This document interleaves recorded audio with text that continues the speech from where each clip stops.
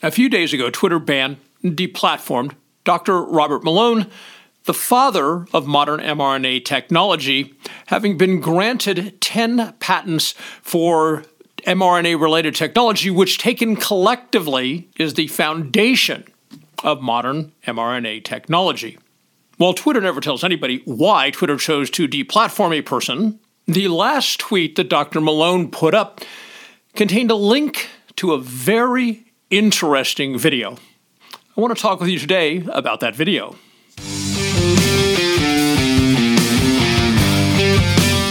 The Dr. Reality Vodcast with Dave Champion.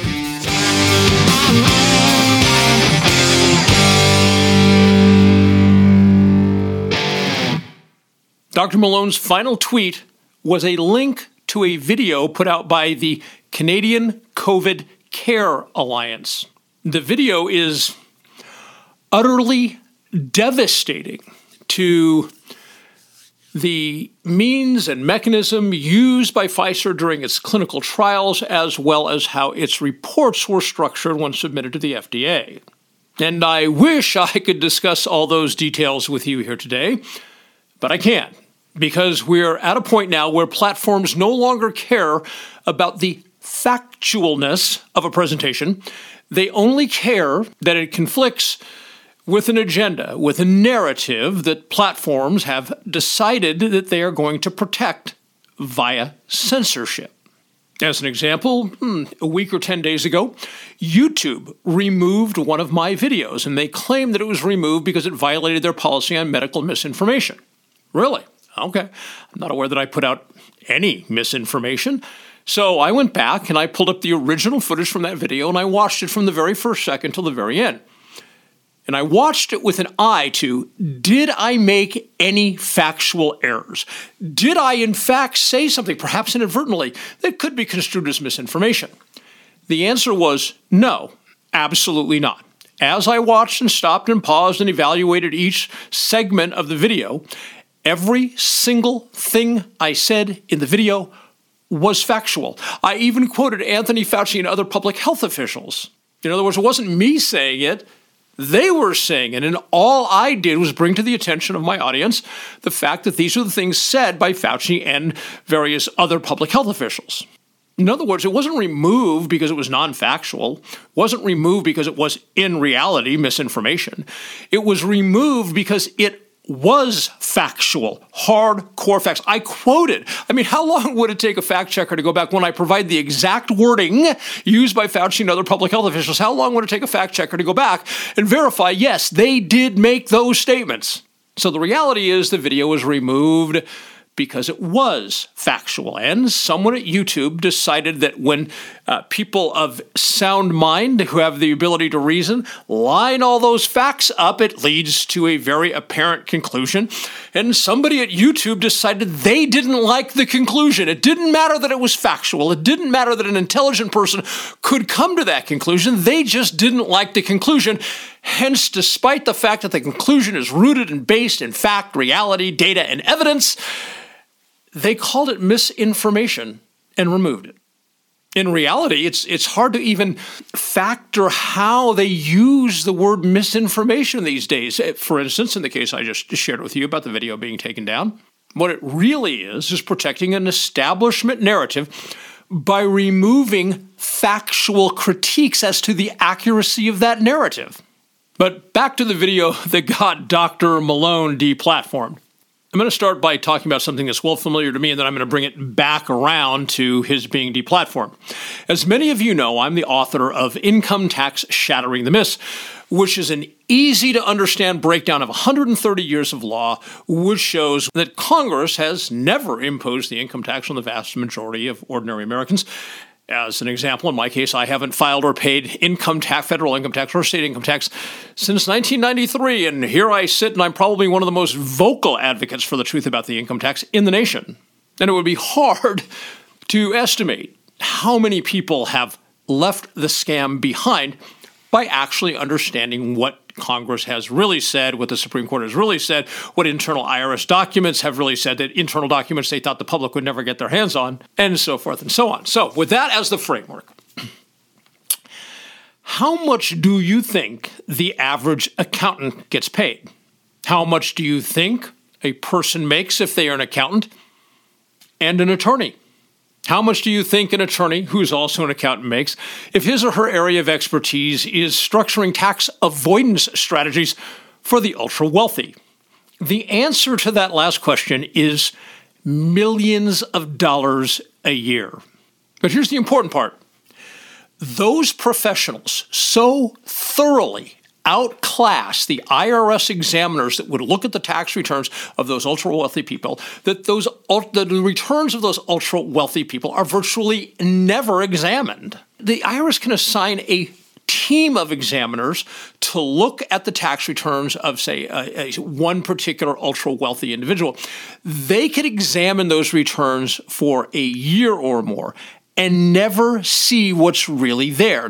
The salary of an IRS examiner with years of experience tops out at $96,000. There is absolutely no way those people can compete on the same playing field with an attorney who got his accounting degree, as an example, from Georgetown and makes millions of dollars a year.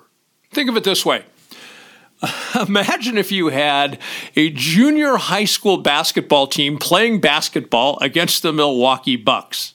Not only would the junior high school team not win the game, they would probably not get on the scoreboard. And that's the same kind of distinction between the kind of professionals I'm talking about and the competency level of IRS employees. Just as there is considerable disparity between the abilities of the kind of tax professionals I just talked about and the government employees at the IRS, there is a similar competency level disparity between the kind of people that Big Pharma hires to conduct clinical trials and then structure the reports that go to the FDA versus the government employees who work at the FDA. In other words, the people who provide those services for various pharmaceutical companies, those services, again, being designing the clinical trials, operating the clinical trials, and putting together the reports that go to the FDA.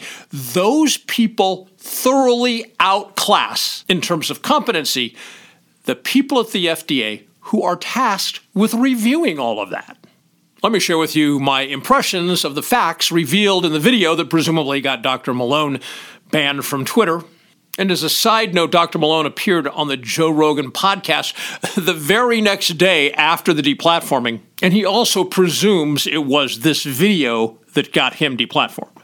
The revelations in the video concerning the countless and serious problems with Pfizer's clinical trials, how they were structured, how they were run, and the subsequent structuring of the report that went to the FDA leads me to believe that what Pfizer did is they put together, before they ever began the clinical trials, they put together a team of the experts who understand how to design clinical trials to get where you want to go despite what might really be revealed in the clinical trial, who understand every loophole, dodge, and trick in the book for how to structure these clinical trials, how to collect the data and massage the data, and then how to structure the report in such a way that all of those known problems are obfuscated in the report that goes to FDA, because all of this was done by these experts who understand the system better than the people at the FDA who are reviewing all the data. It doesn't really matter if, say, the Inspector General for the FDA conducts an investigation beginning in, 2.5 years from now, and in 6 months or 12 months after that, they release a report saying that Pfizer cooked the clinical trials, they cooked the collection of data, they cooked the final report, and the FDA was incredibly irresponsible and either failed to detect what Pfizer had done or knowingly, willfully, and intentionally looked the other way for the purpose of Pfizer getting its emergency use authorization for its vaccine so that it could make tens of billions of dollars. It doesn't matter if that conclusion is come to, say, 4 or 5 years from now, because Pfizer will have its 60, 80, 90, $100 billion in the bank by then.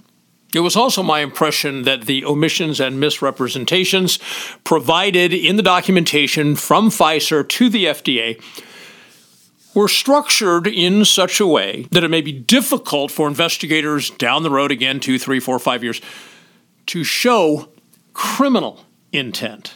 However, given Pfizer's criminal background, that wouldn't seem to be a big concern. I think a crucial point to note is that neither Pfizer nor the FDA have attempted in any way to rebut even a single piece of data, the facts, the evidence provided in the video that got Dr. Malone deplatformed. So what specifically is in the video? Well, in order that I'm not deplatformed, I can't tell you.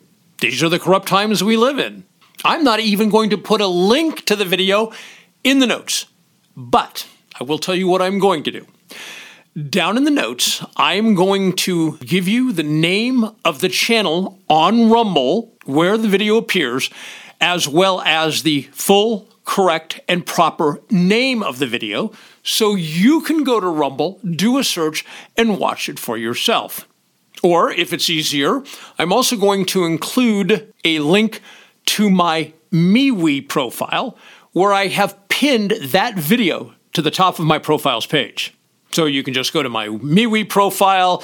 As soon as you bring it up, boom, it's going to be right there in your face. Just click on it and watch it. As I mentioned, the day after Twitter deplatformed Dr. Malone, he appeared on Joe Rogan's podcast. The interview is a bit more than 3 hours, and I want to tell you that it is riveting. If facts, data, and evidence matter to you, watch it or listen to it. Rogan, a few years back, signed an exclusive agreement with Spotify, so that's the only place you can catch it, and I'll put a link to that down in the notes. Speaking of valuing facts, data, and evidence, please help me to continue to be here for you, fighting back against censorship by going to drreality.news and grabbing a copy of Income Tax Shattering the Myths or Body Science. Let me quickly also speak to the credibility of these books. Income Tax Shattering the Myths has been out for 12 years, and the vast majority of ratings have been 5 stars out of 5 stars. I've never seen a rating less than 4 stars, and go out on a limb and say about 98% of the ratings that I've seen across the internet for Income Tax Shattering the Myths, about 98% are 5-star. When it comes to Body Science, 100% of the ratings that I have seen for Body Science are 5-star. Further, most of the people who read the kind of books that I write, they are the kind of people who do their own independent research. And many of the reviews of Income Tax Shattering the Myths and Body Science have said exactly that. The reviewers have said, I went through and I read the book and then I went through it again and I double-checked. I went out on the internet and I verified the correctness, the factualness of all of the information in Dave's books. The point being, when people who do their own verification research give books 5 out of 5 stars over years and years and years, you can be confident what you're receiving is factual, is credible. And not only can you get this amazing, life-altering information, but in doing so, again, you help me to continue to be here for you. Thanks.